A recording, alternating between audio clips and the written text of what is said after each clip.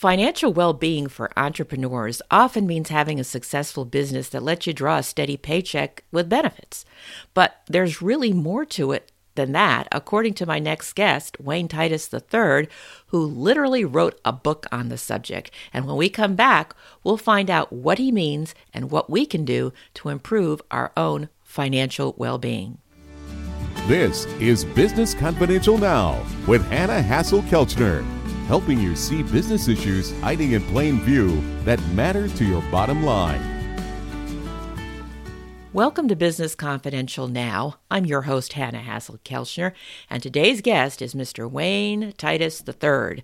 He's a certified public accountant who's also a personal financial specialist, as well as an accredited investment fiduciary analyst who's the financial advisor and managing director of Savant Wealth Management. In other words, Wayne knows a lot about how to create more wealth and also how to protect it. He's been involved in the financial services industry since 1991 and has a distinguished resume working for some of the most prestigious accounting firms on the planet. And also among his many accomplishments is his book, The Entrepreneur's Guide to Financial Well-Being. He says he loves to educate others on finance, tax, and investment topics by writing columns and through public speaking. So let's see what he can do for us. Welcome to Business Confidential Now, Wayne. Hannah, thanks so much for having me. I'm looking forward to our conversation. Me too, because financial well-being is just such an important topic, especially financial well-being for entrepreneurs. It's important to peace of mind and overall financial security to meet our short-term as well as long-term needs. In your experience, what's the number one thing entrepreneurs need to consider when looking at their and evaluating their financial well-being? Well, entrepreneurs don't often know what they don't know when it comes to finances. And, one of the reasons that I wrote my book was to help them understand that their needs are unique and that they should be looking for an advisor who understands and can support those unique needs. So their advisor is the one that's going to tell them what's missing? Is that the deal? Well, I think, just to give you an example, we've been through a very traumatic part of all of our lives with COVID. Having that plan for that was not something that was on any entrepreneur's mind or any advisor's mind. But having a plan to deal with the ups and downs of the economy or your personal financial situation, all of those things, it's important to have that advisor that you can talk to about that. How you talk with an advisor, what they talk about, and what they can counsel you on is important. Entrepreneurs, when they run their business, they run usually pretty low and fast with things. And having the right advisor helps that entrepreneur to see around the corners, to see where the pitfalls are, to look ahead. Many times entrepreneurs are engaged in their businesses and they're engaged in their businesses because they're passionate about their business. They're not necessarily passionate about accounting, bookkeeping, their personal finances. And so typically what happens is entrepreneurs can put things to the side that don't seem very important right now, because they're focused on their passion or their, kind of the unique needs of their business right now. And so many times that financial well-being for that entrepreneur suffers because those personal finances are on the back burner. I'll get to that later. I can't take care of that now. I'll worry about saving for retirement later. All of those things.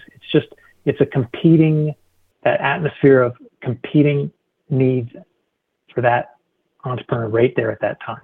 What do I need to work on right now, today? It's the kind of, where are the fires? I need to put those fires out before I can do anything else. Well, that's true. Entrepreneurs work in a very fast-paced, challenging environment because they're growing their business, and that is their, as you say, sole focus.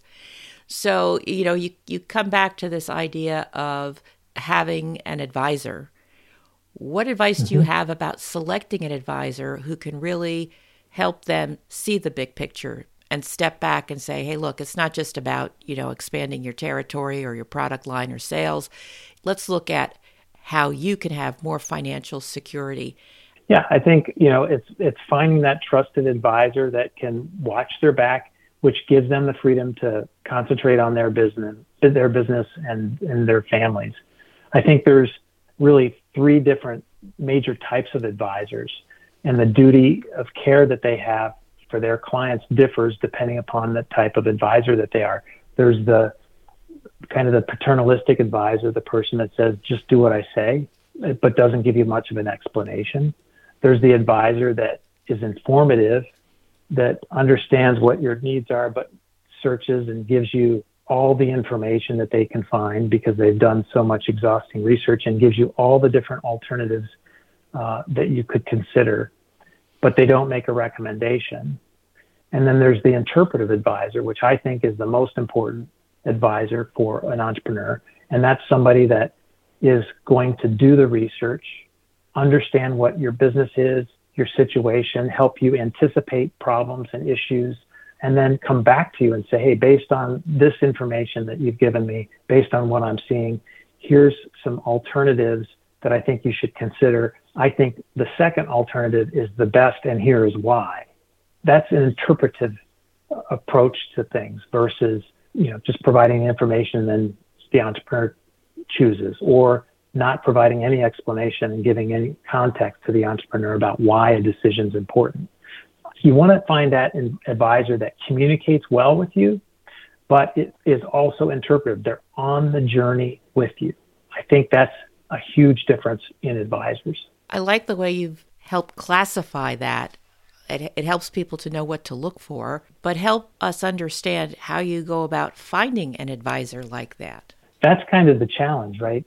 Most people are referred to an advisor by a friend or a family member, or they go out and they do some research and they say, well, that sounds like a pretty good advisor. To me, you've got to look for and interview these different advisors before you actually make a decision. So I think the most important thing is to explore the opportunity to work together, to go in with a list of questions about how they act with their clients, to understand their communication process, to understand their business process. One of the things that's most important to me as an advisor is, for my clients, is to have a good business process. A lot of businesses are silos, and there's not a lot of coordination between, different aspects of things. If an advisor doesn't know and understand how important it is for an entrepreneur to integrate tax, financial, and investment strategy, I'd say right there, you're probably going into a situation where you've got a silo. You're talking to this one advisor that does investments. You're talking to another person that's putting together a financial plan. You might have an accountant that does your bookkeeping. All 3 or 4 of those types of advisors are really important for entrepreneurs. And if those advisors aren't talking to each other about your business and everything's going through you, something is going to fall through the cracks. And the reason it's going to fall through the cracks isn't because the entrepreneur is going to drop the ball. It's going to because one of these other professionals is pushing it off onto somebody else. I'll give you a quick example. If you're working with an investment advisor that's making investment decisions for you, they may be buying and selling things in your retirement accounts or your personal accounts, and they're not considering what the tax implications are. So they have no understanding of what the profitability of the business is or what your tax situation is personally, and they could be causing you to actually go into a higher tax bracket and pay more tax than you really needed to pay. If that broker is not talking with the accountant and they don't understand your situation deeply and consider that, it's going to be like you're running with ankle weights on. You're trying to have earnings in your investment portfolios, and that's important. But if those earnings are eroded by the impact of taxes, it's not helpful. Paying taxes is not a huge issue in my mind for many folks. Returns are most important in many people's minds, but it's how much you keep after taxes that matters the most. And so if you can lower the impact of taxes and manage that, that is most important. So if you're dealing with advisors that are not talking to each other or don't have a good understanding of your business overall and how that interacts with your financial position, then that's probably not the right advisor for you. Those are some great points. That definitely sounds like some red flags, the inability to communicate. Who would initiate that? Would one of the advisors initiate, hey, let's have a conference call or a meeting to sit down with you as the entrepreneur? Or would the entrepreneur say, hey, I need you guys to talk to each other. Here's the contact information, and it happens behind the scenes. What do you think? Well, I think it can happen behind the scenes. Many advisors can work well with each other professionally. I would say most times I actually see the opposite, that many advisors don't work well together. And it's because they're only interested in doing their thing. I'm a CPA. I can be highly critical of the tax and accounting industry, but what I see it from a lot of CPAs is they want to just focus on the tax return, or preparation of the tax return, the compliance aspect, and they're not giving a lot of advice on how to mitigate or reduce the impact of taxes. They're just saying, give me your stuff, let me prepare your tax return. The investment advisor is saying, talk to your tax advisor about this. The tax advisor is saying, hey, you were impacted by these investments. If you are getting the back and forth or the finger pointing game, you don't have the right advisors. In our business, we try to integrate that and provide those services so that it's kind of a one-stop shop for entrepreneurs where they can come in and talk with somebody and integrate that approach so that, you've got the most efficient, effective tax plan, investment plan, financial plan. Those are the kinds of things you want to look at. How are those things well coordinated, not how are they disorganized? And to do that, an entrepreneur has their business that they have to run. If they're also then trying to run their professionals, that also competes with what they're really trying to do, which is to grow their business. Okay, so we know what we need to do as far as finding the right skill set, but also the right mindset as far as these different types of advisors working together if we're not fortunate enough to have someone like you who integrates it all under one roof as one-stop shopping. Let me turn to something that's a little bit more granular. When it comes to financial well-being of entrepreneurs, is there something, an item that they overlook more often than not, and let's not talk about it from the advisor point of view, but substantively, whether it's retirement, whether it's the type of investment that they're overlooking where they could benefit from more security. What are your thoughts on that? I find that many entrepreneurs, when I first start talking with them, their personal finances are neglected. They are running their business usually on a shoestring when they're first starting up. And if they've got a successful business, then they're trying to figure out, well, how can I be more profitable? And they may not be taking advantage of certain things that would help improve their financial well-being. So let's kind of talk through that and unpack that. Having a retirement plan in place is a good thing, but having the right retirement plan in place is really important. There's many companies that will provide I'll call them a cookie cutter 401k plan where you're doing a 3% safe harbor match. So no matter what you put in for the employee, if you're going to pay 3% of somebody's salary into their 401k plan, if they leave the company, that money goes with them. So you're incentivizing somebody to get their benefit and then potentially leave with it. That doesn't help the entrepreneur much. You want employees to stay. So putting a plan in place that doesn't reward bad behavior, but that actually rewards good behavior, like sticking around and investing into that contribution, would be more effective. If you have a 401k plan, you might, as an entrepreneur, maybe you are profitable and you can put more money into retirement. You could implement a cash balance plan, which would provide you the opportunity to contribute even more pre-tax to your retirement accounts than what you can contribute in a 401k. There's ways to take advantage of putting plans in place, but if you're going to do that, you want to have them customized so that they can support what your goals and objectives are and not just costing the business money and not seeing the benefit of that longer term. So I think it's important to understand that you have that opportunity, but that selecting a provider that's easy, many times these providers are payroll companies that have these plans available. They're easy plans to put in place, but they don't check the boxes as far as benefiting that entrepreneur as well as a more custom solution might. Now, there's costs and benefits for all of that, but having the right advisor with you in that journey to help you figure that out is really important. I can definitely see that. Now, you've written this book, The Entrepreneur's Guide to Financial Well-Being. What inspired you to write that? What inspired me to write it actually was the fact that I think that entrepreneurs don't know what they don't know, and they need time to focus on what's important to them, and having that trusted advisor is important. When I started meeting with clients and talking about these concepts, I'm doing it on a one-on-one basis, and what I realized is this is information that needs to be out in the world so that entrepreneurs can benefit from this information. Really, for me, it's to impact that broader audience to do the greater good. And so we encapsulated a lot of the one-on-one information that we're talking to entrepreneurs about in this book in an easy-to-read format.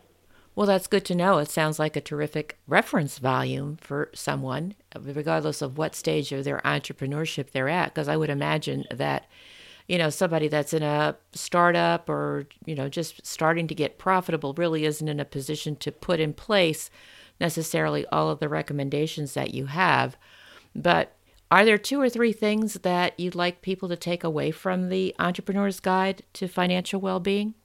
I think one of the most important things, as I said before, is to find that advisor that can walk with you on this journey, that's accompanying you in the process, that gets to know you and your business, and that has an understanding of what it means to integrate tax, financial, and investment strategy. Those are the things that I think are most important.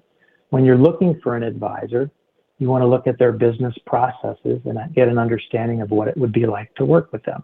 There's a book out there called The Checklist Manifesto. It's authored by a guy named Atul Gawande, and he discussed the difference between someone with aptitude, which is really the natural ability of a person to be able to accomplish a certain skill set, versus aptitude, which is the application of knowledge correctly and consistently, right? You can have aptitude, but if you don't apply things well, that means things are falling through the cracks.